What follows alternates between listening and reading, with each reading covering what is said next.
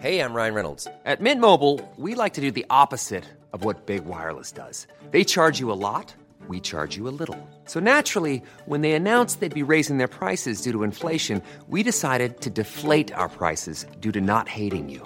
That's right. We're cutting the price of Mint Unlimited from $30 a month to just $15 a month. Give it a try at mintmobile.com/switch. $45 up front for 3 months plus taxes and fees. Promo rate for new customers for limited time. Unlimited more than 40 gigabytes per month. Slows full terms at mintmobile.com.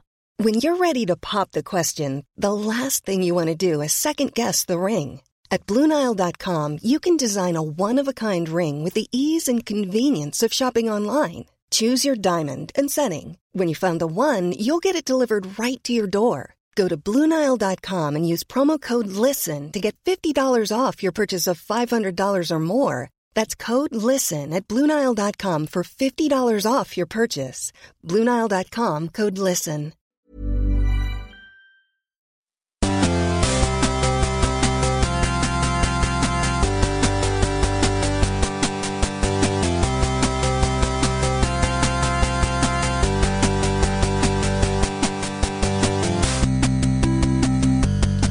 Hey, and welcome to another episode of All the Small Games, a monthly podcast where me, Andrew Levins, and him, Jonathan Valenzuela, that's his name, we talk about indie games every single month. We go through all the ones that we've been playing, and this is an especially cool episode of All the Small Games because we are currently in Melbourne on the third day of the PAX. PAX Australia. And PAX, of course, stands for Penny Arcade Expo. Okay, yeah. there you go. I don't know what the difference between an expo and an exhibition is, but... I was going to say exhibitionist. Oh, right. The Penny Arcade Exhibitionists. Oh, my goodness. And now we spent yesterday on the show floor. Cutting through the crowds, checking out PAX Rising, which is the indie section of the exhibition, and also hitting up Nintendo's booth and Xbox booth.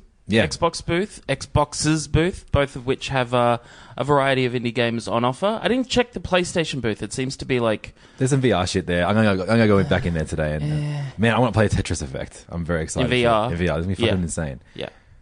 I will be a T-block. Oh, yeah. VR, I have glasses, so wearing a VR headset is like, this sucks. So what should we do first, Levin? Should we talk about what we've played, or I think let's talk about PAX later in the episode. We're going to go through a number of games that we've played. I know we have both played and finished Wonder Song again, that I started talking about last episode. We've got some Guacamelee talk, Undertale, a classic, and some new games like Zavot and Save Me, Mr. Taco.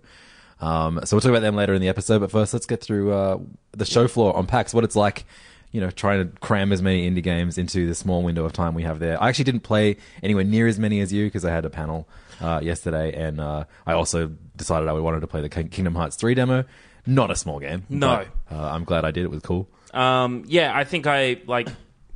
A lot of the games I racked up were on the Xbox booth because I think I got there just at a time like Xbox booth had Battlefield 5 and a bunch of other big games that were taking a lot of people away from the smaller games, which were really like they've got a pretty good lineup of indie games thanks to the ID at Xbox program.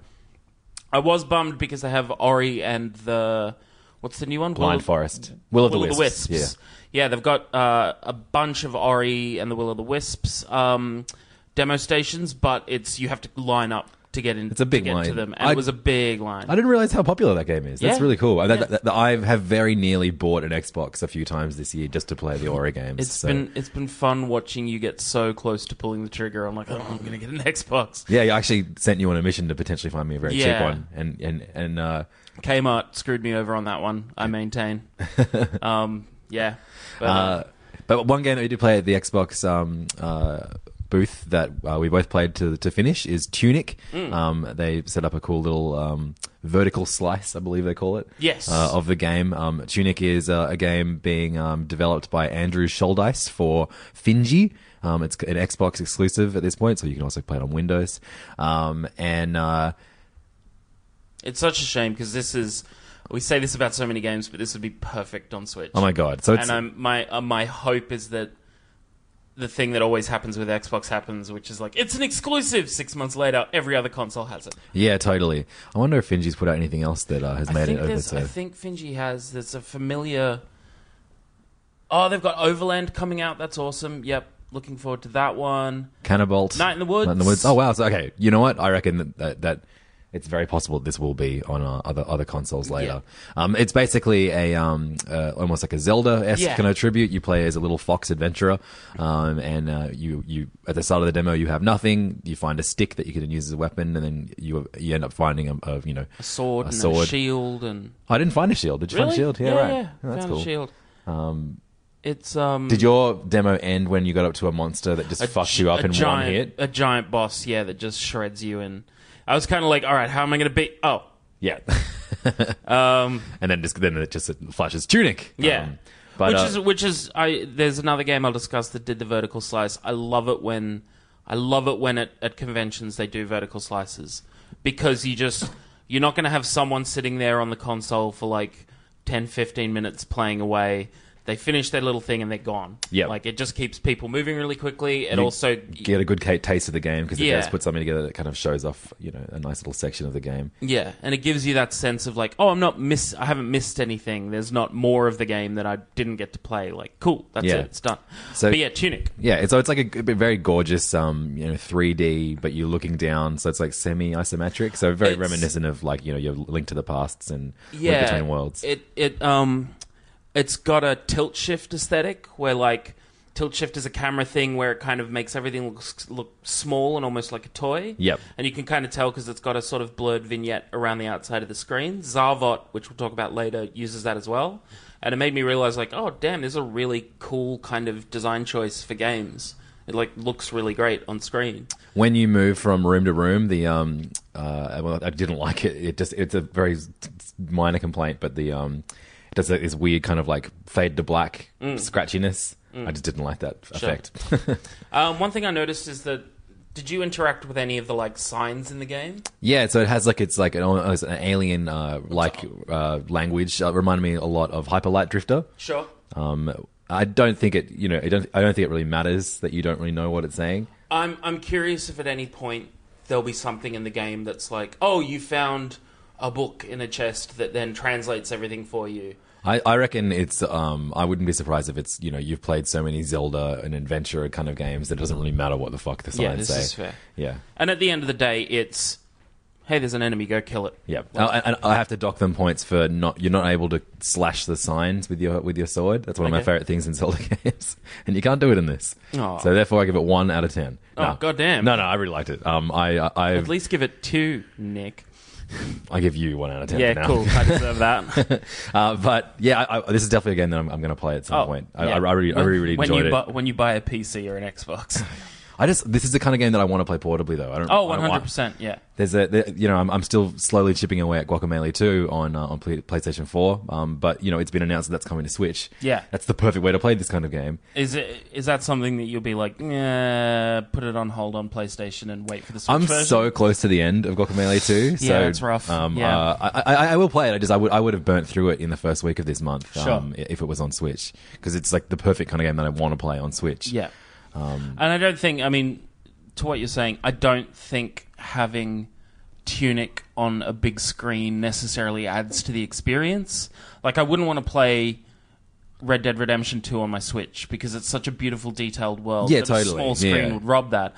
But this is such a simple, fairly minimalist designed world that watching it on a 62-inch plasma, whatever, it's not going to add anything. You might as well have it in front of you. Exactly, yeah. I've got no problem sitting down and spending an entire day playing Spider-Man on my PS4. Sure. But yeah, indie games. Everyone is welcome to play them however the fuck they want. But I like them in handheld mode. I think that's what is the draw card. I can take them anywhere. I can play them anywhere, and it's not like this. And normally, it's not this huge immersive world that I need to remember all the lore and the controls. It's always like it's really good to pick up and play. Yeah. So let's push forward. Tunic definitely one that I'm looking forward to. You can pick one because you've got like fucking 20. Yeah, I ran around and did a bunch more while you set up for the thing. So just to tick off the rest of the Xbox booth, I played Ashen, which is coming out very soon. It's by Aurora 44, which from memory is a New Zealand dev team. Right, cool. Which is rad. I think it's another Xbox exclusive. Understandably, it's at their booth. Although they did have a stand in the PAX Rising section. Which that's was interesting. Yeah. It's Dark Souls-esque. It's a 3D run around kind of hack and slash sort of game. Very difficult. You know, you have a stamina bar that you can't, like, if you run out, you're screwed. I played for a little bit, and both times ran into enemies that just fucked me up. And I died. And after doing that twice, you kind of go like, there's other games I could be playing around here. Like, if this isn't saying I don't want to play this game, it's just I want to sit down with 3 hours sure or more to just really dive in and get into it. So maybe not a great demo. It was also, like, the good thing about dying is that it put me back, like, because I just went and picked it up where someone had clearly walked away, which is another thing that bugs me with these game conventions. Is the vertical slice thing is useful because it immediately resets you back to the start of the experience, but with a lot of other ones you walk up and you're like, I don't know what this happened with a game I'll talk about in a minute or two called Gris, but just walk up and be like, oh, where am I, what's happening, I don't know what's going on. And sometimes the start button doesn't work. Yeah, which is frustrating. But yeah, Ashen looks really cool. If it looks like the kind of world I want to dive into. Your kind of standard quest style. Like, it seemed, I think the story is like the world is dying or something, and you're making your way through the world, etc. Sounds like a Dark Souls. It looks cool. Look at the trailer. So one disappointment that I had was at the Nintendo booth. Nintendo has, by and large, like, an incredible booth set up this year at PAX. With all their first party stuff, like, there's a Pokemart and an enormous Smash setup, which is really Diablo cool. 3 and. But then they have a back wall that just has indie games on it, which is really cool. They have one side of the wall is indie games that already are out. So there's like 3 Switches playing Hollow Knight, which is cool to see. There's always someone playing it, which is cool. The Messenger has a little setup, and something else that I enjoyed too is there too. Yep, good to see them there. And then on the left, there are 4 indie games that are upcoming. And the 2 that I was keen to play are Untitled Goose Game, which we're both going to try and have a stab at today. Hell yes. The big line. That was the only indie that had like a line behind it at all times. Every time I kind of skated, like, went past thinking like, I'll just jump on. No, I won't. The hype is real for that game. People were excited. But next to it was Killer Queen Black, which is an arcade game that is coming to Switch. It was announced in one of the E3. Yeah, I remember it from the E3 episode. Directs this year.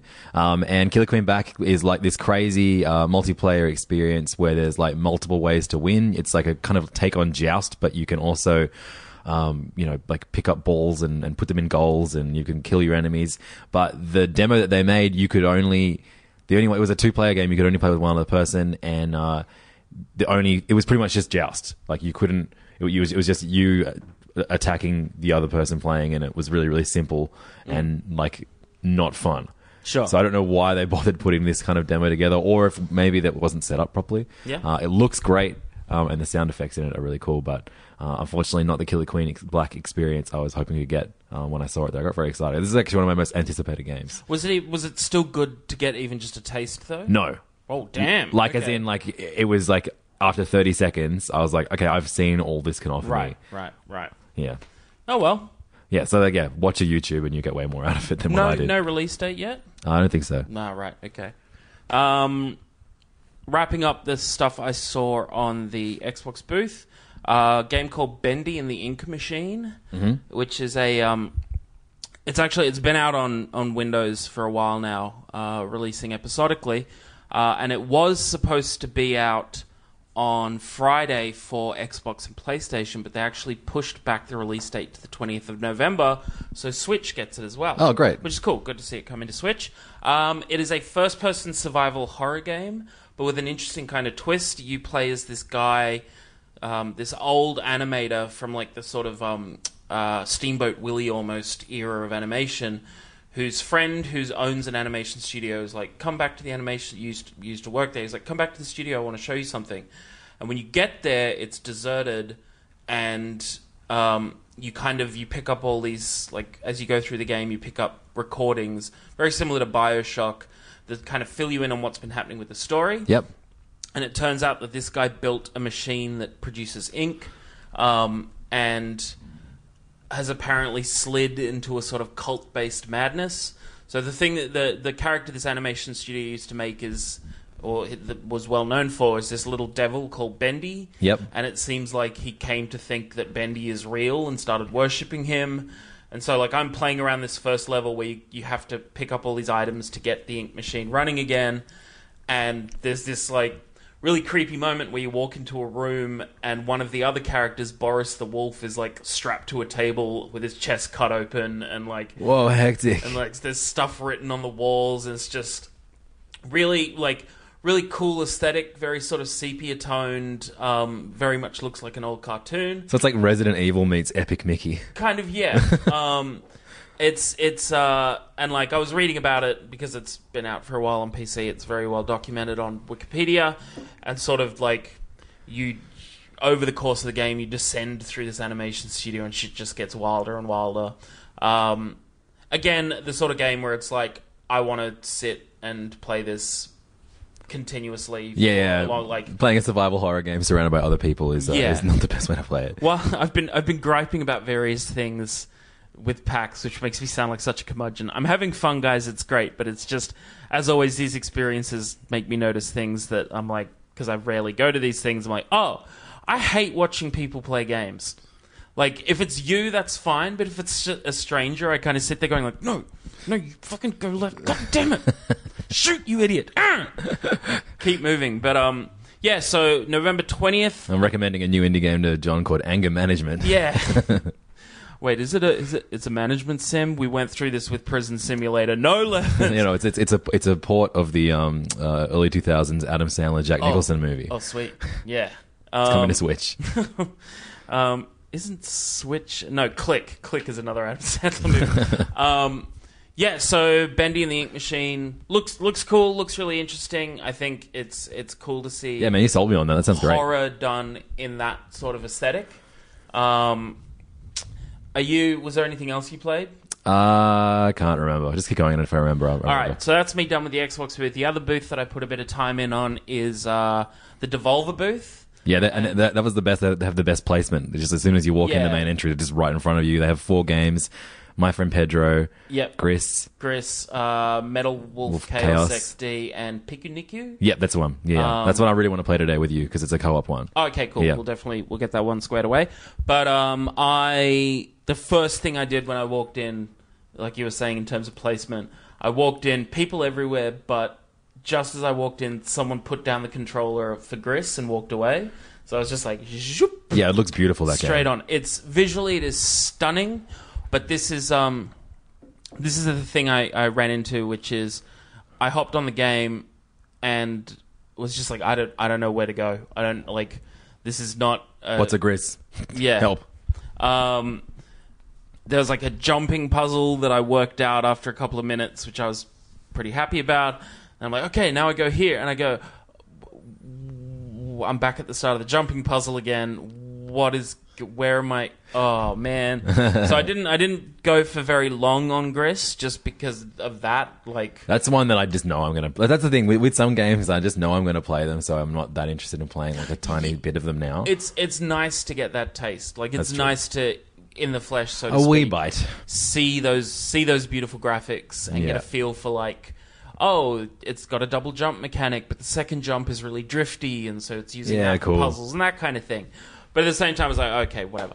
I then queued up to play My Friend Pedro, which I think both of us are really excited about. Yeah, it's seeing it at Devolver's E3 conference. It's like this bonkers kind of like stunt-based shooter. Yep. Where you play as like a like, you know. I don't know if your character has a name, right? But the banana that you hallucinate has a name, and that name is Pedro. It's great because it's a vertical slice. You run through 3 missions, 2 of which, like, first mission introduces you to the sort of jumping and shooting mechanics, and they have a time slowdown mechanic and a mechanic where you can, like, select one target and then pull your crosshair to another one and shoot both at the same time. Great. And when you mix them all together, you get these like crazy instances where you're like backflipping off a ledge, shooting two dudes at once, like in slow-mo. Really, really kind of crazy, awesome gameplay. And then the third level is motorbike, like freeway combat, essentially. You're on a motorbike shooting people in cars, and then there's a boss battle against a butcher in a van. I was playing on keyboard and mouse. Did they have a controller set up? They did have a controller, but no one was using it, and I suspect that maybe it just wasn't working. Oh, right, yeah, sure. Because a keyboard is for word processing. Yes. Therefore, I will not be playing the My Friend Pedro demo. Indeed. It was very odd to... It was very odd to be back on keyboard again. Super awkward because, like... Unless it was My Friend Pedro teaches typing, I ain't playing that shit, Chief. But yeah, it just... Playing it was like... It was a perfect vertical slice for me to be like, holy shit, this is going to be fucking amazing when it comes out. This is very fun, very dumb, very weird. Yeah, super excited for that. Yeah. And I think that's it in terms of stuff I played yesterday or got the chance to play. Yeah, there's a whole ton of games in the PAX Rising booth. Yesterday I was just like taking it all in. Yeah. I spent most of my day just in awe of the fully painted Super Smash Brothers Ultimate roster, which is just on one side of the that Nintendo giant booth. mural. Man, it is so good. Yeah. I can't get over it. I like kept trying to get the most perfect panorama shot of it and just kept fucking it up. And then there's so many amazing. It's just this beautiful tableau. It's great. Yeah. So what we're gonna once we wrap on this pod, we're gonna go back to PAX. What have you got on your want to play? There is a new game by Massive Monster, the guys who did Super Adventure Pals. That that's right. I want to go check out. I can't remember what the name of it is. Never Say Die. Yeah, something like that. Yeah. What's cool is that they have a death count of how many people have died playing their demo since PAX started. Oh, wow. So I'm going to try and add to that as best as I can. And then there's a game that was recommended to me by another dev who unfortunately doesn't have a setup. He has he's come over from Perth. I think he listens to the show too. So shouts to Oscar Britton, who he's made a game called Desert Child, which is coming to Switch hopefully before the end of the year. I was like fingers crossed. It's like one of my most anticipated games of the year. I had my fingers crossed that it was going to, he was going to have a booth at PAX, but unfortunately he didn't. But he said make sure you check out Knuckle Sandwich. Yeah, I've seen that around. I think I saw it the last time I was at PAX Oz. I thank you for Googling it because I'm not sure what it is. I just know it's very bright. It's an RPG. It reminded me a lot of like, I mean, I've been playing Undertale at the moment, so it reminded me a bit of like Undertale or Earthbound. But it's a role playing game about fast food, mysterious cults, and noses, created by Andrew Brophy, which is a familiar name. But yeah, the art style is super appealing. Yeah, and, it's called Knuckle Sandwich. That sounds like a game that I want to play. So, hell yeah. So that's definitely going to be something that I play today. Yep, we'll check that out. Niku, as previously stated. Yeah, we'll both go in on that. There's a few others that people have recommended. I'm going to try and do as much as I can. Again, the limited amount of time we have left. But, I think I'll hop on Twitter and make sure that all the stuff we see at PAX Rising that we really like gets a shout out through there. Yeah, and you can follow us on Twitter at twitter.com/allthesmallgame. Yep. We couldn't fit an S on there. No, we couldn't. RIP that S. I want to try, there's a game called Last Stand Aftermath, which is a zombie game. I'm a sucker for zombie games. It looks like the kind of, the mechanic seems to be you are part of a post-apocalyptic settlement and they send you out to collect supplies and various things. My friend Connor told me to check out a game called Aluri, like a little cute little fox game. Okay. Love cute. Another cute little fox game. Wow, it's a big year for foxes. Cute ones. So yeah, I want to give that a try. I'm hoping it'll be good. I saw a bit of the gameplay yesterday, and it feels like they need to balance the combat a bit, but I can't really say that without playing it. I really want to have a go on Dead Static Drive, which is a game by a Victorian-based developer called Mike Blackney. I've seen this at a couple of PAXs now. He describes it as a cosmic horror road trip. So it's kind of you driving through the dusty American West, rolling up to settlements and getting attacked by giant worms that punch their way out of the ground. Great, cool, like really cool art style. Just super excited for that one, and getting to play it today. I'm just looking at the YouTube for Knuckle Sandwich, and it looks fucking awesome. Yeah, it looks great. I love that bright sort of pixel, super weird and funny RPG. It looks great. I'm gonna play that today for sure. And look, if I have the time, Untitled Goose Game. Oh yeah, of course. I want to go hands on with that. Yeah, we got to get in there. Yeah. For the good of the world. Indeed. All right. Well, enough about these games that aren't released yet. Let's talk about the ones that have been released and that we've been playing over the last month. And we're going to start with a game that we've both played and finished. It is called Wandersong. Yeah. It is a game developed by Greg Lobanov, and it's been published by Humble Bundle. Yep. And I spoke about it briefly at the end of last episode. I think you just... Yeah, it started it that day. Or something. And I was like, am I going to like this game? And like, just from fucking around with it, I was like, oh fuck, this is like really cool and different. It is like a very light kind of puzzle adventure game. It's an adventure game with some light platforming, some light puzzling.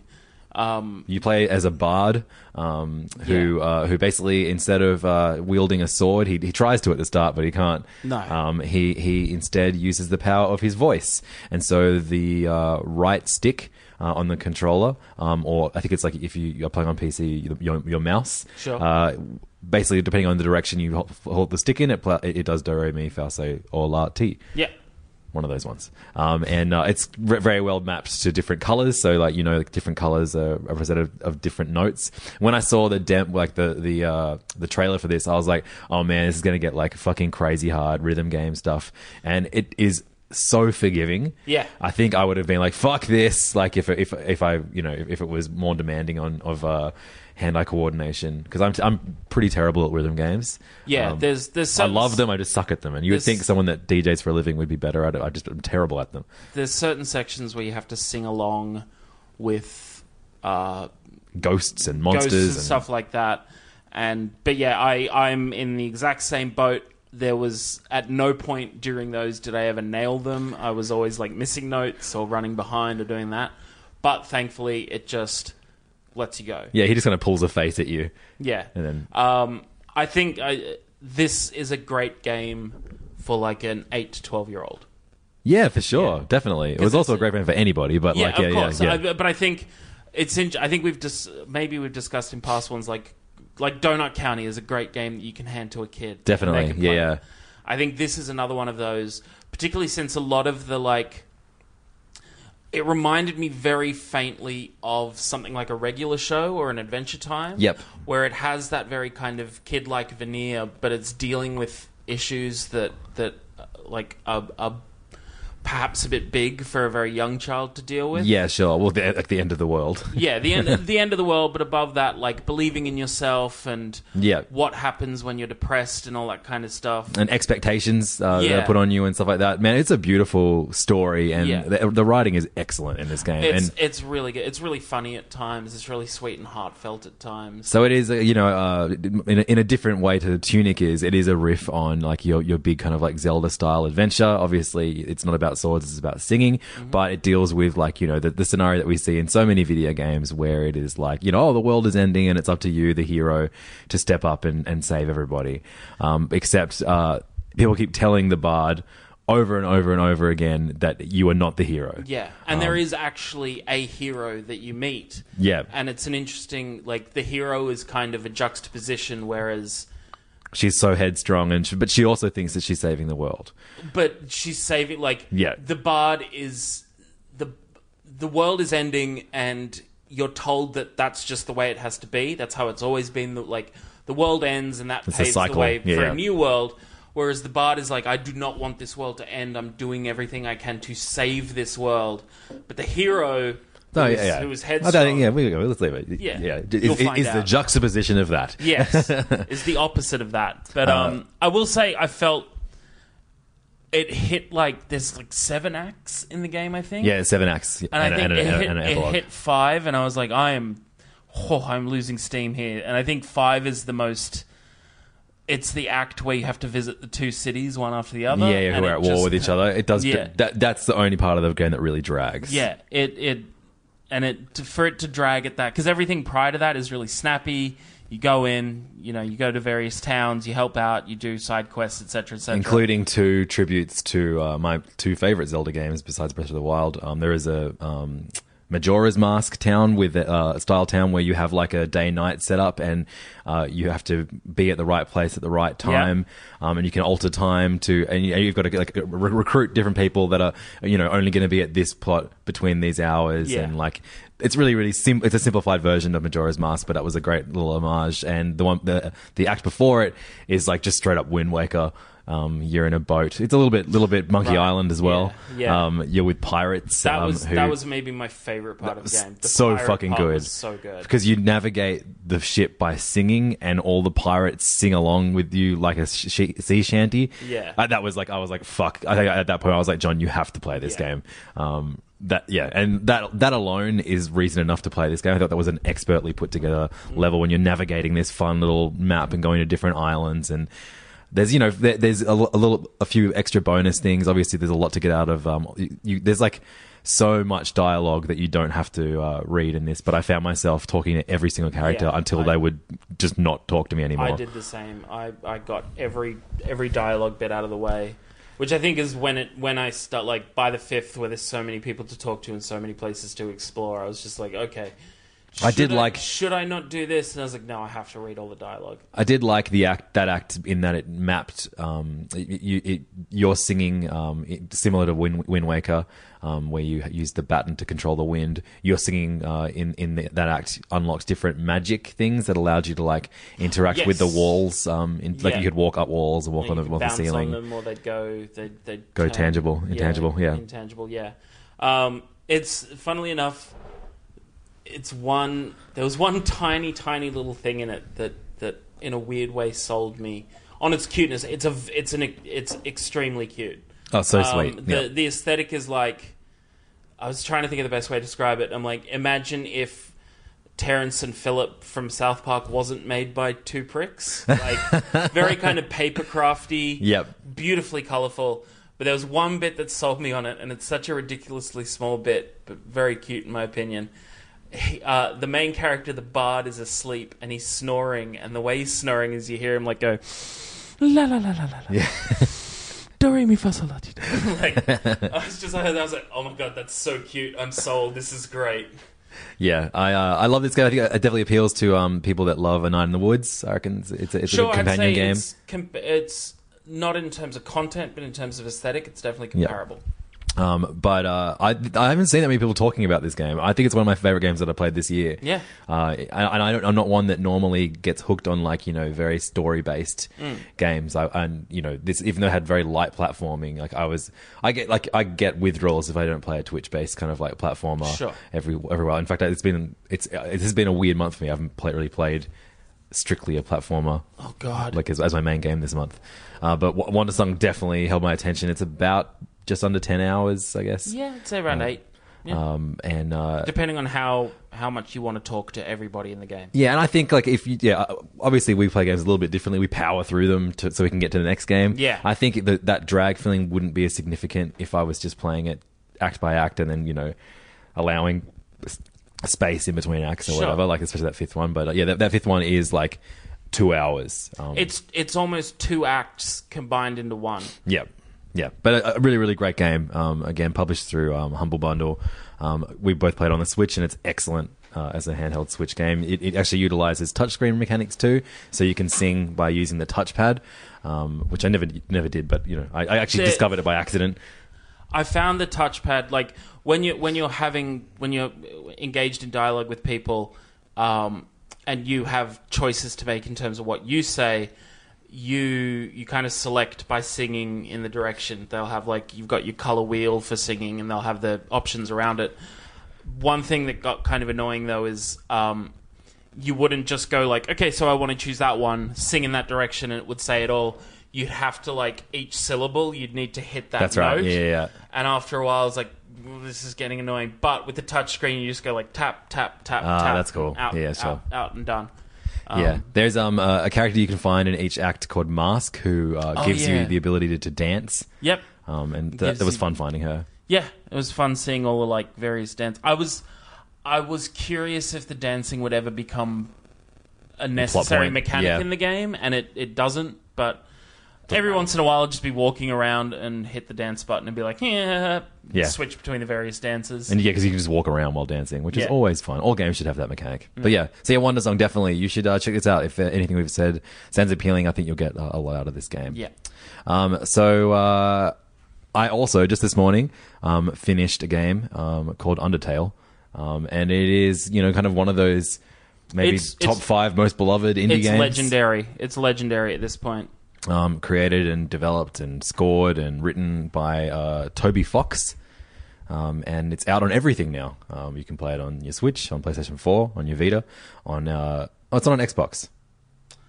Here you go. Womp, womp, womp, it's on everything except Xbox. So throw your Xbox in the bin, just like every other month, and then pull it back out when Tunic comes out. Sure, and Ori and the Will of the Wisps. Yeah, it's very true. Yeah. But yeah, Undertale is an RPG that is definitely the biggest influence is Earthbound, the kind of beloved mid-90s Nintendo game that has sequels that have never been released in the West. Sure. So people just make their own versions of them. Is that like Mother 3 or something? Yeah, that's right, yeah. And Undertale, you play, as always in these RPGs, you play a little boy who wakes up somewhere, and you're basically in a realm of monsters. And the first person you visit, the first person you come across is a flower, who says, like, hey, I want to share my love with you. And basically, when you battle something, your heart is in a little box, and the character that you're battling is above you, and you can move your heart around, so you can dodge their attacks, basically.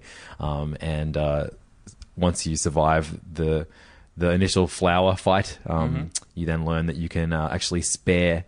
So basically, you don't have to fight every monster you can. You can do it. There's a run called the Genocide Run in which you kill everything you meet. But there's multiple endings, like all great RPGs. Sure. And they're all based on who you kill and who you spare upon your crazy journey to get back to where you were originally from. I think I read there's like one ending that hasn't been found yet or something. Yeah, totally. And there are weird variations on endings and stuff like that.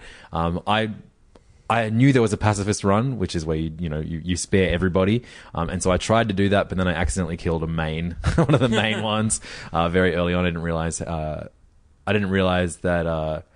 I assumed that maybe with some of the characters you had to get their damage them a little bit, and then you could spare them or something like that. But there's entirely peaceful ways you can negotiate all the battles for most of the way. At one point, your mercy button gets taken away. Oh. By a boss, which is really fun. But man, just like Wonder Song, Undertale, Wonder Song. Don't get this. Wondertale, Undersong. Now I'm fucked. But the writing is just that's the reason you would play this game. Sure. All the graphics are crude. Yeah. Almost looks like fucking clip art. It's pixel. It's like it looks like a NES game. Yeah, but it wouldn't look out of place on a really really early PC or something. Yeah. But it's charming. If you are okay, you figure out what the art style's trying to do. Sure. It's crude, but it's intentionally crude. And what's the story of the game? The story of the game is you're in this you're under the earth or whatever, yeah. And there's monsters there, and the monsters don't want humans there, but there are basically if this one main monster who rules over the monsters gets a 7th human soul, then he will be like a god, right? And so you're basically making your way towards him. In the game, and it's not really about that overarching story. I mean, right. There's insane amount of lore that people have constructed around their love of this game. Sure, there is a rap featuring 2 of the characters that someone has made that has 53 million views. I learned this morning, and Good it's Lord. terrible and does a disservice to what actually makes this game great. But whatever, have your fandom do whatever the fuck you want it to do. Yeah. You meet some amazing characters. I guess the main 2 characters everyone loves are called Papyrus and Sans, whose fonts are Papyrus and Sans. Sure. And they're 2 skeleton kind of demon dudes. Oh, yeah. And you end up going on a date with one of them.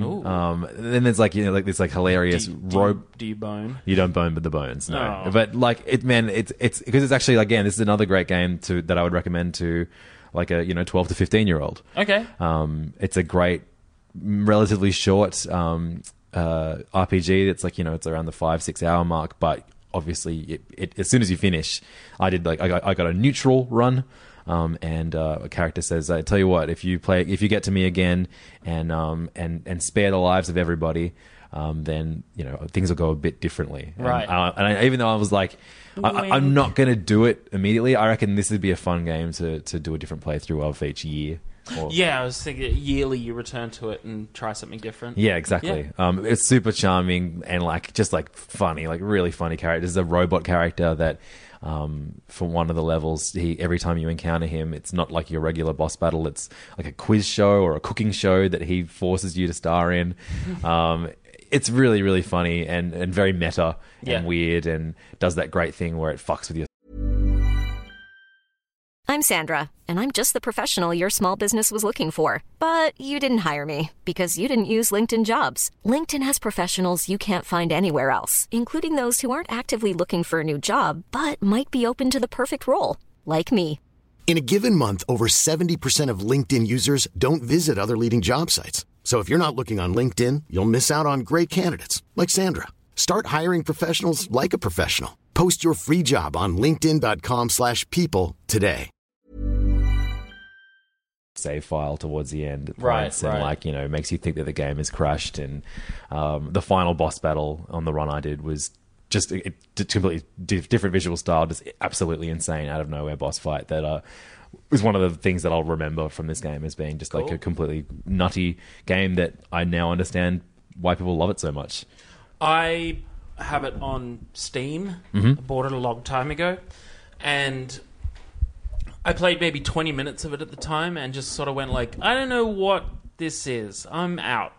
I think I might have had like 3 or 5 other games on my, you buy 5 games at a time. Yeah, sure. Especially with Humble Bundle stuff. That I'm sure this is a game that has showed up there many times. You taste all of them, and whichever one immediately grabs you, you wind up playing that. So I think with this, I was like, I knew it was wildly popular. I just think through that little playthrough it didn't grab me. But I feel, looking back on it now, that maybe that was a PC thing. Sure. That's not the sort of game that I like to play on a PC. I think now that it's on Switch... Well, you like text-based adventures. Obviously, RPG is different. I can see the moving your heart around and dodging attacks on PC being frustrating. Yeah, definitely. This one actually surprises me. I think this game is one of the games that would lend itself to being good on PC. Interesting. Yeah. Well, I'm definitely going in again on Switch, and this time we'll stick with it. Because if you love it that much, then I will find that thing that you love and be like, oh, okay, I get it now. That's great. I mean, any game that has genuinely funny dialogue, I'm like, John would like this game. Sure. So I think for that reason alone, you should play it. Yep, definitely. But and it is when you trying to spare everybody, as I did, besides the one fuck up. It's pretty difficult trying to figure out what you need to do to kind of get to the point where you can spare the character instead of just fucking killing them. Okay. But that's where the kind of fun puzzle element comes. Cool. There's also puzzles, as you make your way around the world, and man, yeah, it's definitely a game that I will play again at some point. But I'm glad I'm finally played it. I don't know which classic indie games I need to cross off my list now. It's like Cave Story, done. Undertale, done. Bastion, done. Oh no, shit. I need to do Bastion. Thanks for reminding me about that. Play Bastion, Levins. My turn? Yep. Let's talk Zavot. That's a game that you finished 2 days ago. Finished, on the waiting on the runway to fly to Melbourne. So Zavot is a game where you play as a little blue cube. A little blue cube. Little blue cube. It's... you and your name is Charcoal. You and your friend, a yellow cube called Mustard, are trying to assemble a present for your friend, a red cube called Red.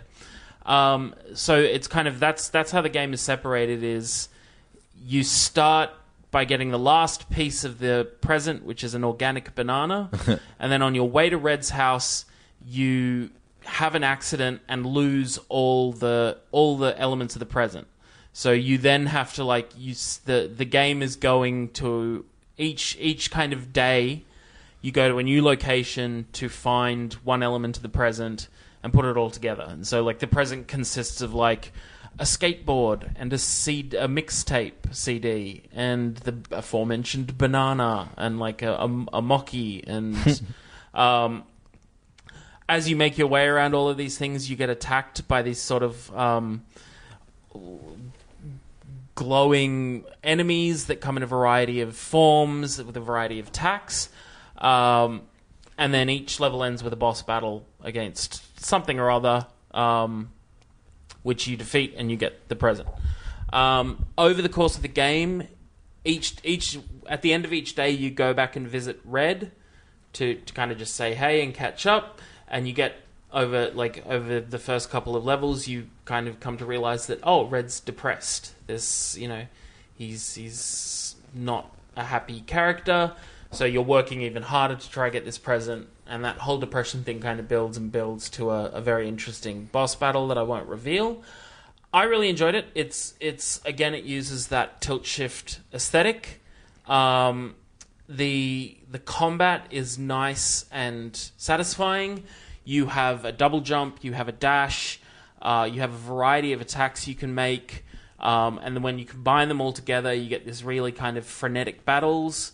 As you make your way through each level, you'll run across spots where it will, a kind of glowing force field will surround the area, and you have to survive a wave of enemies. Mm-hmm. There are other ones where there was a particularly brutal section where you are essentially pushing a trolley with a number of keys on it through a series of locked gates, and they're just throwing enemies at you the whole time. So it just I was thinking okay, I'll wait until all the enemies have been dealt with and then keep moving.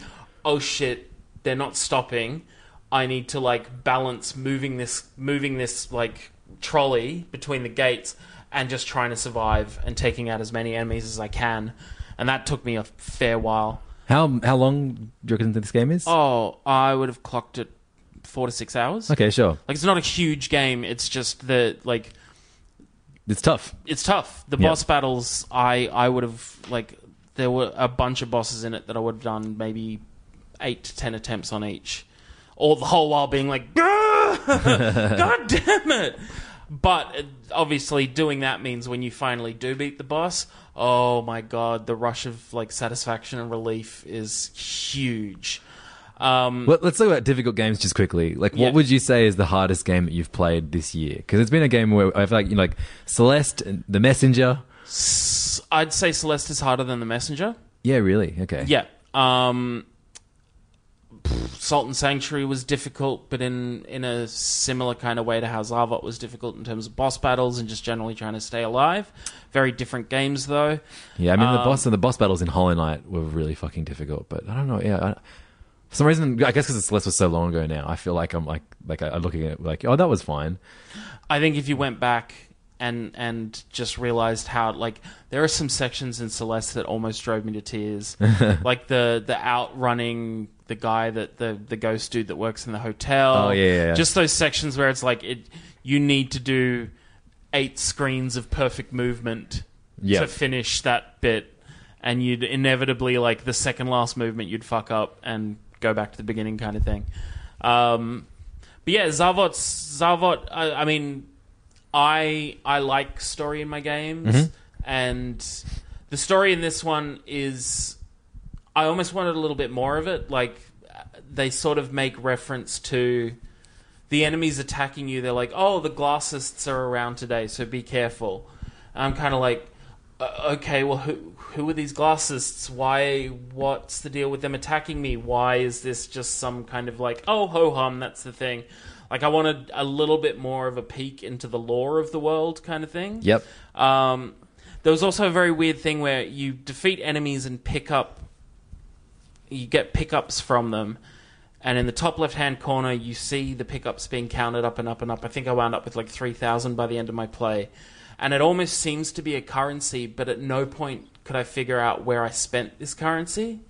I mean, that might be something that reveals itself over time. But you finished the game, right? I did. Yeah, so... And that's the weird thing. I finished it and went to the arcade mode, which I thought might be maybe you spend something right, there. Sure. No.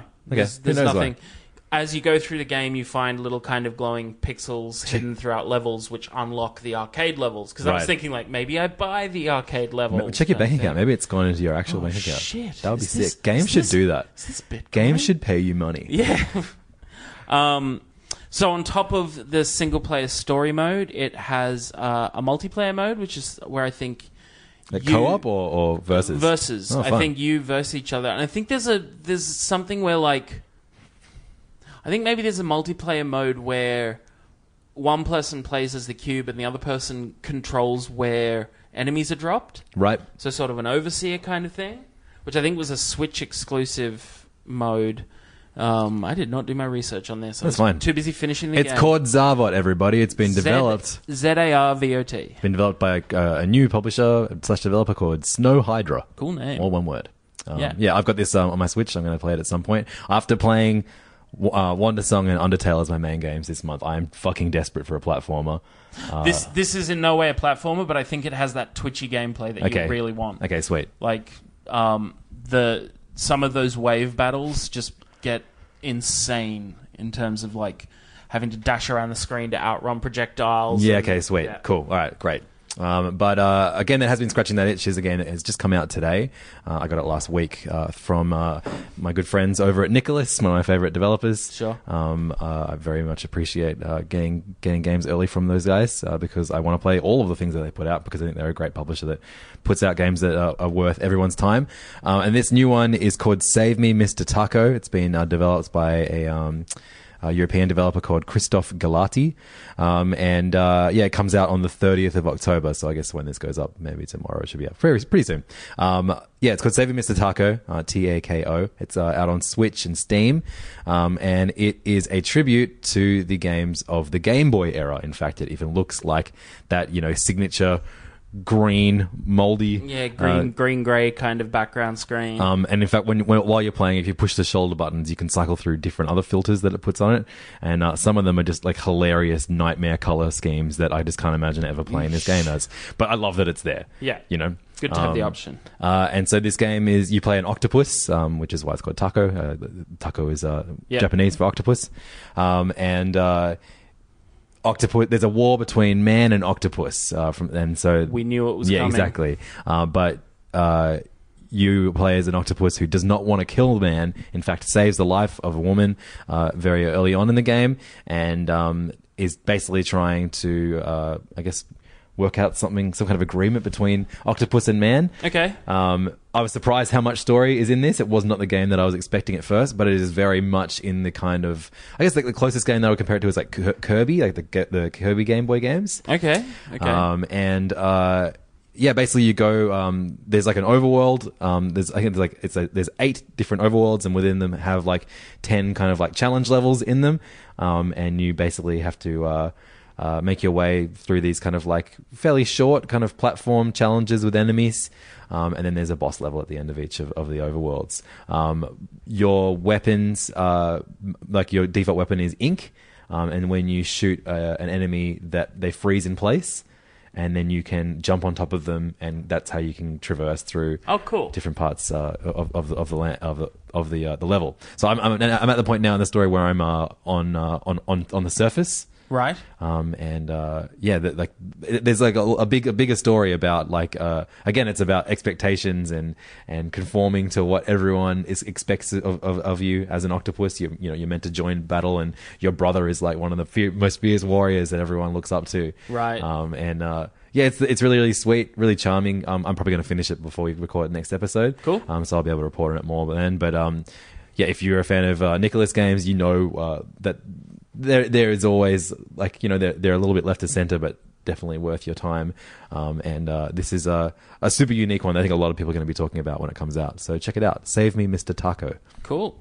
Speaking of left of center, another game I picked up. It just hit the App Store over the last week and a half, I think. Mm-hmm. It's called Blackbird. Blackbird playing in the dead of night. You play as the Beatles recording the song Blackbird. No, Blackbird is a new game by a Japanese developer called Onion Games. My sole experience with Onion Games prior to this was an iOS game they released called Million Onion Hotel. And Million Onion Hotel is one of the weirdest games I've ever come across. I can't even think about how to describe this game. It's just bizarre. So Blackbird is the new one from them. It is a almost like it's. Would you say shoot 'em up is the right kind of thing for it? You played a little bit yesterday on my Yeah, Switch. it's a bit of it's definitely a shmup kind of vibe. Shmup, Yeah. The storyline is you are a little orphan girl who dies in the street and is essentially ignored by all the people in the town. So she returns to life as this kind of horrible bird monster and proceeds to just wreak havoc, shooting up the town. And yes, that's as far as I've gotten at this point in time, for the simple fact that it's also very difficult. There's like roguish elements to it. Yeah, the furthest I've made it to is the second boss battle. And I made it to there on my first playthrough too. Yeah. So it eases you into it pretty well and then just fucking slaps you. Just absolutely hammers you. It's got a really cool aesthetic. They've developed this really cute aesthetic that they kind of carry across all of their games. For some reason, asparagus plays a part in it. It's one of those games where it's like, this has clearly been created by a team that have a very unique vision for how they want to make games. And this team, like the credits the team have done before they formed Onion Grams are very impressive. Together, the three of them all worked on Little King Story, which is a super underrated game that was on Wii and Vita. Mm-hmm. It was like a fun kind of like Pikmin-esque real-time strategy game. Okay. And then they've also, like, between them, like, some of them, like, one of the dudes had, like, you know, his first work as character design in Super Mario RPG, which is a legendary game. And then, like, Harvest Moon games, No More Heroes 2, some pretty amazing shit on I'm there. seeing, like, Shadows of the Damned, Lollipop Chainsaw, another one of those guys. Like, yeah. They're obviously, they're used to working in the more out there segment of the gaming industry. It is weirdly rare to hear of, like, you know, a Japanese indie team. I feel like because obviously there's so many bigger studios to work at in Japan, so it is cool to see a smaller one. I'd say this is fun. Yeah, it's I like. I might get this after playing your copy of it. I was in it, and it's actually quite similar to the next game I talk about too. Which is soundtrack is so weird and cool. So weird. Yeah. It's like this weird opera playing in the background, like this jaunty kind of opera playing in the background the whole time. The boss designs remind me a little bit of Yoshi's Island. Okay. Like the first, it's like this big balloony kind of dude that you have to shoot in the nose. Yeah. The second one is like a robotic chicken that fires projectiles that bounce around the screen. And as you shoot them, they break into smaller projectiles until you're essentially like, oh god. Asteroids vibe. Yeah. Man, this is a really, really cool game. I'm glad I checked it out on yours. I might get it in the future. Yeah. On that similar kind of roguish vibe, we both played a new one from Devolver this morning called I Hate Running Backwards. It's available on all platforms, so we played it on the Switch. It's a shoot 'em up where you play as one of many characters from other Devolver games, including characters from Enter the Gungeon, Broforce, which I finished again actually. Oh, really? Yeah. Nice. So I've finished it on Switch now too, and play PlayStation 4. Cool. So I still love Broforce. Broforce is like an essential game, I think. Yeah, it's everyone should play it. I think it's so silly. It's just pure fun. Yeah. It's in the pantheon of must plays. You can play as Rambro in I Hate Running Backwards. Rambro! But I haven't unlocked him yet. Sure. But so you played it. Basically, like it actually reminds me a lot of Crash Bandicoot. Okay. You have like a couple of weapons. Obviously, Crash doesn't have weapons, but you have a melee attack which spins you around like Crash, and you basically like you bust up all of the environment with your melee attacks, and as enemies come at you from the bottom of the screen, you're running backwards with your guns pointed at the enemy. Yep. So you're shooting them with a variety of weapons while you smash the environment and collect, like, I guess gold and ammo but once this, you have a meter at the top. Once you collect enough gold, you unlock a perk. Oh, cool. And then there's a boss battle at the end of each of the levels. And neither of us could make it past the first boss, but that's we only put like 20 minutes each into the game. Yeah. I'm into it. This is a great one just to have on the system of your choice, just to tap back into every now and then. I can't see myself getting proper hooked on it, but it's a fun one to kind of have a stab at it every couple of weeks or whatever. Yeah, I think it's one of those ones where I got 15 minutes free. I'll play I Hate Running Backward. Yeah. Like, it strikes me as the sort of game that I'd be really into on an iPhone. Yes, definitely. Great iPhone game. And I feel like Blackbird kind of lends itself to being a potential iPhone game too. Yeah. Pretty frantic. But That's fair. If the game was set so you auto-fired, you moved around by dragging, and there was a bomb button, it would be perfect for iPhone. Good call. So final game we'll talk about before we go through like a blitz of like smaller ones you've done. Just little updates and bits and pieces. You played one of my favorite games. And you finished it. Guacamelee. I did. Yeah. So just after we recorded last month's episode, was it a shadow drop? Yeah, there was a shadow drop, a very fun announcement very early on in October where the developer and publisher Drinkbox Studios announced that Guacamelee, the first one, was available on Switch now. Yeah. And Guacamelee 2 coming later this year in December. I played Guacamelee on Vita a couple months ago. It was like the first game I played when I bought a Vita on secondhand earlier in the year. And I loved it. I talked about it 2 or 3 episodes ago. Yep. And John, you picked it up too. Yeah. It's like Metroidvania with it's a Mexican wrestler. It's a luchador Metroidvania. Yep. I had this on Steam ages ago, and as I've bitched about numerous times, I think it was just one of those like, hey, my control pad for my Switch is a piece of shit. I hate playing this. For your PC, man. PC. For my PC is a piece of shit. It doesn't work great. I'm not enjoying this game. I can't make it past. It wasn't even like a boss battle I couldn't make it past. It was like, those giant kind of enemies where you have to beat up on their hearts. Yeah. I think it was like one of those where I was just like, I can't get past, Yeah, sure. Screw this. Blame the controller. Yeah, of course. It's not like it's well documented that I'm not great at playing games. But yeah, going back in on Switch, I think that was in the original that first temple area. Breezed through that this time. Great. And got further into the world. It's great. It's a great game. Love all the moves that you pick up. Frenetically having to like.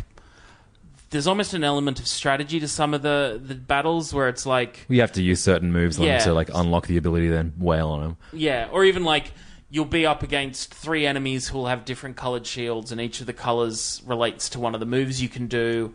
And so you got to think like, okay, well, if I chain this move with that move, I can take those 2 enemies' shields away and then defeat, and switching back and forth between the land of the living and the land of the dead. Yep. Yep, great game. So many cool mechanics in that game. The fact you can turn into a chicken. Yes. So I've been playing more of Guacamelee 2 this month, and like I said earlier, I'm very close to the end, but there's way more challenge comes from you as a chicken. There's like chicken challenge rooms. Yeah. And every time you go on, you unlock... basically, like, you can upgrade... Like, the chicken does way more in Guacamelee 2. Because it just runs and jumps. Yeah, in this one... actually, you can attack with it, but it's very ineffective. Well, this one is like there are as much combat as a chicken as there is as a luchador. Wow. Okay. Yeah, it's really, really clever that what they've implemented. Nice. Guacamelee 2 is I think the campaign is the same length, but there's much more to do outside of the main campaign. Oh, great. In the first game. And that's December release for Switch? Yeah, man. Yeah. I got Guacamelee on Switch, even though I played it on Vita. Yeah. It's a game that I'll totally play again. You'll want to have, sure. It's a sick game. It's such a good one. And like, I think it is for people that are like, scared of how big Metroidvanias can be. This is it's like an 8-hour game. Yeah. And definitely some very challenging boss battles. I was very surprised to hear that you did not struggle with the second last boss, the Jaguar. I was surprised dude. you didn't struggle with the last boss. one was a piece of cake. The Jaguar button. I don't know if they made him easier in the because you were saying that developers regretted how hard they made that boss because it's very much you have to rely on your block because you were playing the original Guacamelee because the Switch version is a super turbo mega whatever it is the turbo edition I don't know, maybe it's different or maybe I just like I sucked at that boss but sure I died to him so many fucking times and I beat him with the skin of my teeth. What's the skin of my teeth. Yeah, sure. Yeah. Finished by the skin of my teeth. And if you're a fan of like indie games, just the background is peppered with references to also like lots of Nintendo references. I think you said last time, but like lots of references to just popular indie games like Castle Crashers and that kind of stuff. There's a Journey background joke. Yep. Oh, we're in our hotel. We're getting kicked out of our hotel.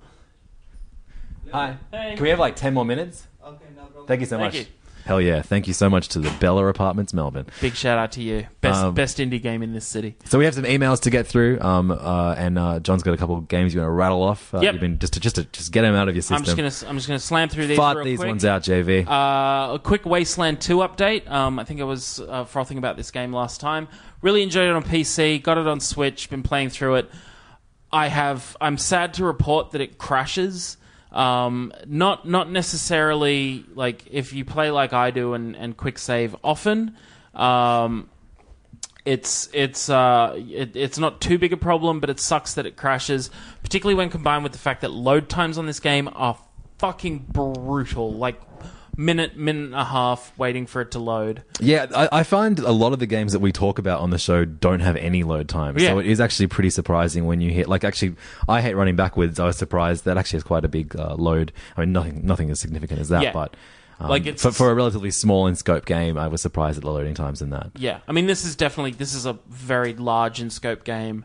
Hopefully, they release an update where they've refined it a bit, or whatever the word is. But yeah, it's the sort of thing where anytime I had to load from a saved game or move to a different area, I'd have my mobile nearby just because I'm like, I've got a minute and a half to just piss around that's so and fucked. surf and whatnot. That's why I stopped playing the Crash Bandicoot collection. Really? Because it was like, I was dying heaps and then it would take ages to load. Kairosoft has released a couple of games on the Switch, which was cool to see. Hot Spring Story, Dungeon Village, and Game Dev Story. Yep. I think both of us would agree that Game Dev Story is a must-play. It's like the most fun and accessible to a gamer as well. Yeah. It's super great. That being said, the three of them are all $15 each on Switch, and they're $8 on Steam. Mm-hmm. On iOS. I don't know if there's necessarily any difference. Maybe you were saying it's just the graphics. They cost money to port these things to the Switch. I think it is you just you have to accept that there's a Switch tax on some of them. Sure. You don't have to play them that way, but if you want to, it costs more. Yeah, and that's just the way it is.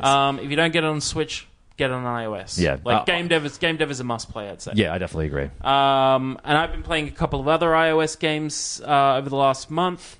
Hold Down, which is one of those games where you fire balls at bricks to break them. Oh, yep. There are Breakout style. Yeah, there are heaps of those that are very kind of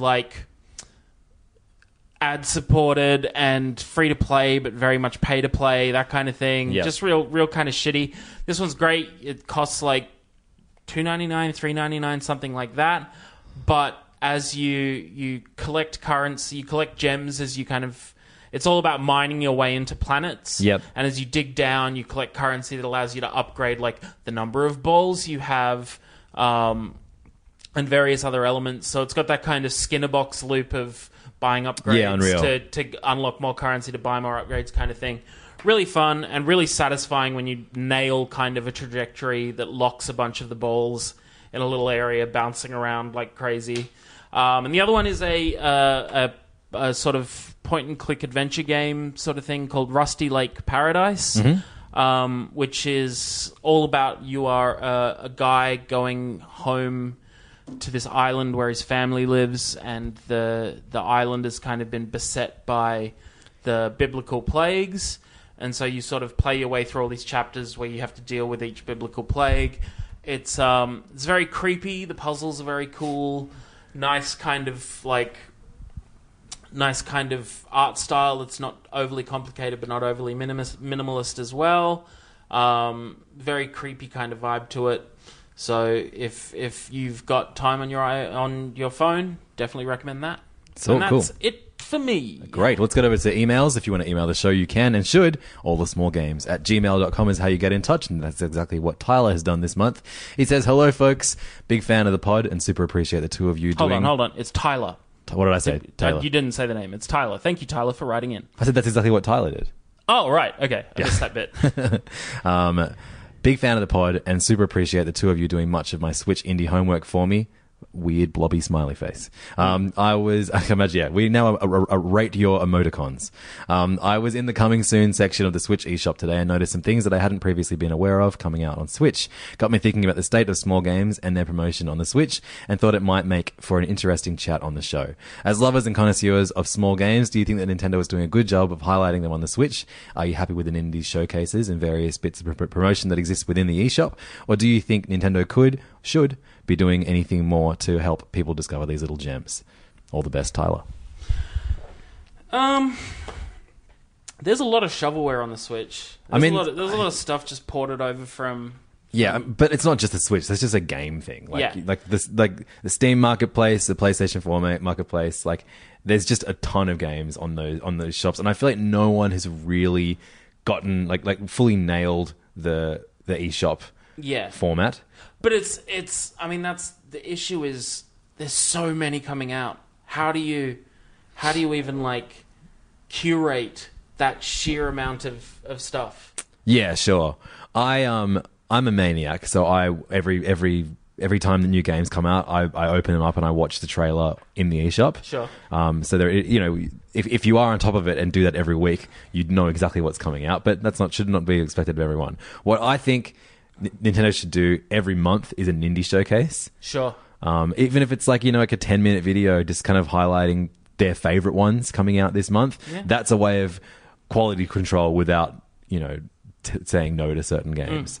I don't have a problem with there being a bunch of shit on the shop. Like, obviously it would be better if there wasn't, but like I understand why there is, and like that's that. And it's the reason all the small games exists, to like you get outside people to help. Yeah, totally. A really helpful resource I have every month, I go to Vooks.com. Sure. And they put up an eShop update, which just has the list of all the new games that have come out that week, and also they do great sales roundups, so all the games that are currently on sale. But again, that also requires you copy and pasting the games that jump out to you, because they don't really do anything in the way of describing the games that have come out that week unless they're reviewing them. But yeah, look, I think Nintendo should be doing an indies showcase, even if it was something that you could only watch on your Switch. Yeah. No, it should be on YouTube. But yeah, I would watch indie showcases on my Switch if that was a thing that came out every month. Yeah, I like the novelty of it being available on Switch, particularly since you're in a place where you can immediately go to the marketplace. Yeah. Like, that's the thing. I think it would need to... You'd almost do it at the end of the month, and it would be, here's everything that came... Like, here's the 10 best indies that came out over the month, rather than, like... Wait 3 weeks to get this game, because by that time you're like, I've forgotten about it. It is funny though. People are like, I always hear on podcasts and websites, like people calling out Nintendo not doing enough to spotlight I feel indie games. But I mean, doing more than like a PlayStation. That's what I mean. Like, no one ever calls out PlayStation for not or Xbox for not highlighting their indie games. Xbox has ID at Xbox, which kind of like. But that's only for their exclusives, right? Yeah, that's true. Maybe. I don't know. I feel like Nintendo, the fact that they include indies in their regular directs a lot. Definitely. But I think, I would love an indie showcase every single month. Sure. Just because I'm an indie head. Yeah. So we got another email. Thank you so much, Tyler, for that great one. Thanks, Tyler. Again, you can email us allthesmallgames@gmail.com. This one is from Roger. It's a big one. He says, "Hey, Levins," in particular. So, John, cover your ears. Fuck you, Roger. No, this is about me getting a Vita. He says, "Great to hear that you got a Vita. Don't know if you remember me. I was the guy that gave you a bag of tortilla chips back at the Mr. Liquor's Dirty Italian Disco closing party a while back. I do remember. I was drunk as shit, and I had every intention of bringing your chips home with me and eating them, over the course of a week. Instead, I smashed the entire bag on a train. Hell yeah. To keep myself awake. Damn. That's like the drunkest I've been in years that day. So thank you. You may have saved my life, Roger. He also wants to recommend a few games that he's played on Vita that he reckons I will enjoy on the handheld. He says the Vita deserved more support, especially since it had such a great selection of games, and it also just the best console to facilitate roguelike games, which are my jam. So here's a list of his games that he recommends. I'm just going to go through them by name instead of his descriptions, but it's an amazing email. Thank you so much, Roger, for putting so much effort in. Yeah, this is real comprehensive. Terraria.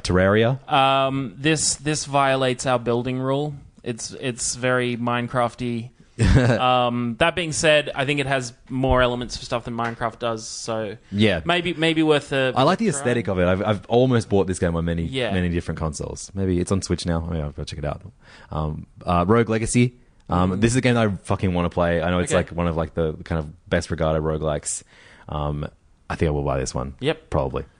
Don't Starve. I think we're both big Don't Starve heads. Yeah, this is actually one of the few games that I've put some significant time into on my computer. Yeah, I actually managed to finish around. Oh, well done. Times, I haven't gotten that far, but this is I'm in grade 5. That game, great. Yeah. I mean, Clay do so much good shit. Frozen Synapse Prime, a tactical squad-based strategy game. I think this has some really interesting mechanics in terms of control. Very minimalist art style from memory. Child of Light, which I just got a code for from Ubisoft for just Switch. Come out on the Switch. Ollie Ollie 2, a fast skateboarding side scroller. That actually sounds fucking awesome. Is this on?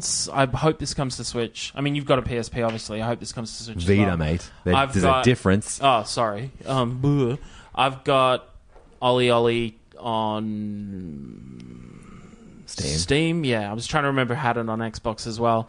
It is fun. It's very.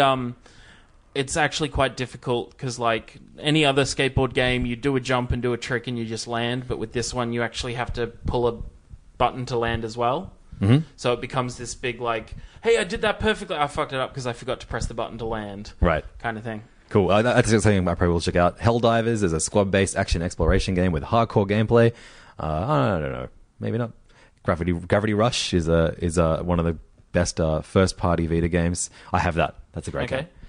Dust Force, precision score side-scroller. Fun if it's your type of game. It sounds like it could be. Fez. Yep. I have that one on my PC. Great one. On my Mac. Spelunky.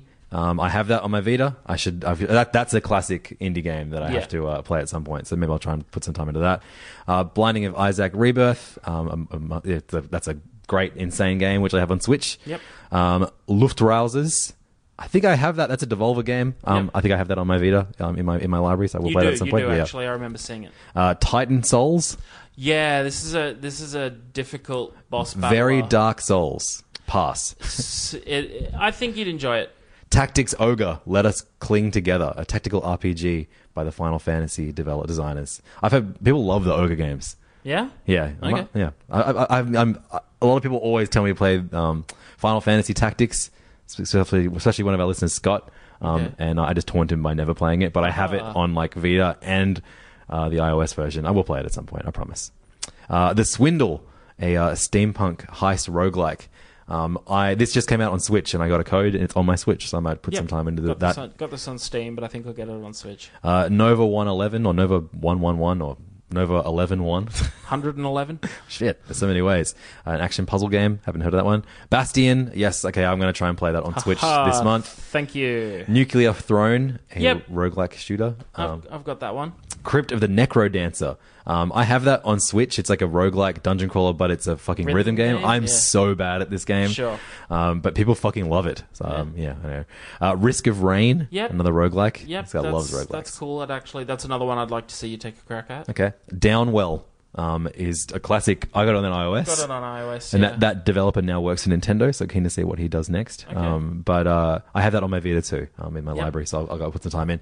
Sultan Sanctuary. No, you wouldn't like Sultan Sanctuary. We've discussed it on previous episodes. Axiom Verge, which is a Metroidvania, very similar to Super Metroid in particular. Sure. That's on my Switch. I've put about an hour into it, and it's good. I should play more of it. Yep. Severed, from the same developer as Guacamelee, the Drinkbox guys. I have this on iOS. I have, same. Works really well on iOS, actually. Yeah. It's like because it's all about like slashing with your finger. Yeah.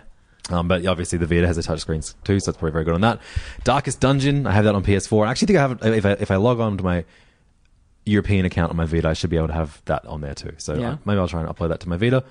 Stardew Valley, I'm good. I know people love it. I just don't want to sink 150 hours into a game. Yeah, I've done that. It's fantastic. And I sort of said to myself when I finished it on my on Steam, like, I'm going to buy this on Switch. That's the next time I'm going to go in. And I've actually been resisting buying it on Switch for that reason. Like, I don't have... It's on iOS now as well. Like, I should get it on iOS, but I don't have the stomach to do another 100-hour playthrough of it. Yeah, and finally he puts Papers, Please, which is the great kind of immigration game that I have on my Mac. Cool. I put some time into that. It's a good game. He says, of all the games, please check out The Swindle. I will. This month I will play some Swindle for you. And also Crypt of the Necrodancer. Look, maybe I'll try and do it again. I'm just terrible at it, all right, Roger? Jeez. Yeah. Thanks for the chips and the email. But mostly the chips. Yeah. Send us an email or chips to allthesmallgames@gmail.com. Corn chips are my favorite food. Oh, I'm down. Yeah. I love a corn chip. What's your favorite food? Of all? So if random people see you while you're drunk, they can give it to you. Work it out. You've got a month to work it out. Next episode, the big reveal. What's John's favorite food? Deep dish pizza flavored Hers cheese curls. What the fuck? They will strip years off your life, but they're delicious. Okay. Corn chips, much easier. Just give me corn chips. Thank you so much for listening to All the Small Games. Again, my name's Levins. His name is John. You can find us online at All the Small Game on Twitter or facebook.com/allthesmallgames. Individually, I'm at LevDog, LEVDOWG, and John is at 16 Tacos on both Twitter and Instagram. Come and say hello. We love talking indie games. And if you've got any suggestions for games for us to talk about in the future, get in touch with us and let us know, and we'll do our best to do it. Always great to get emails. Always great to get recommendations. Thank you so much for listening, and thanks to everyone that we bumped into at PAX. It was cool to meet you. Yeah. And see you next time. Bye-bye. Bye.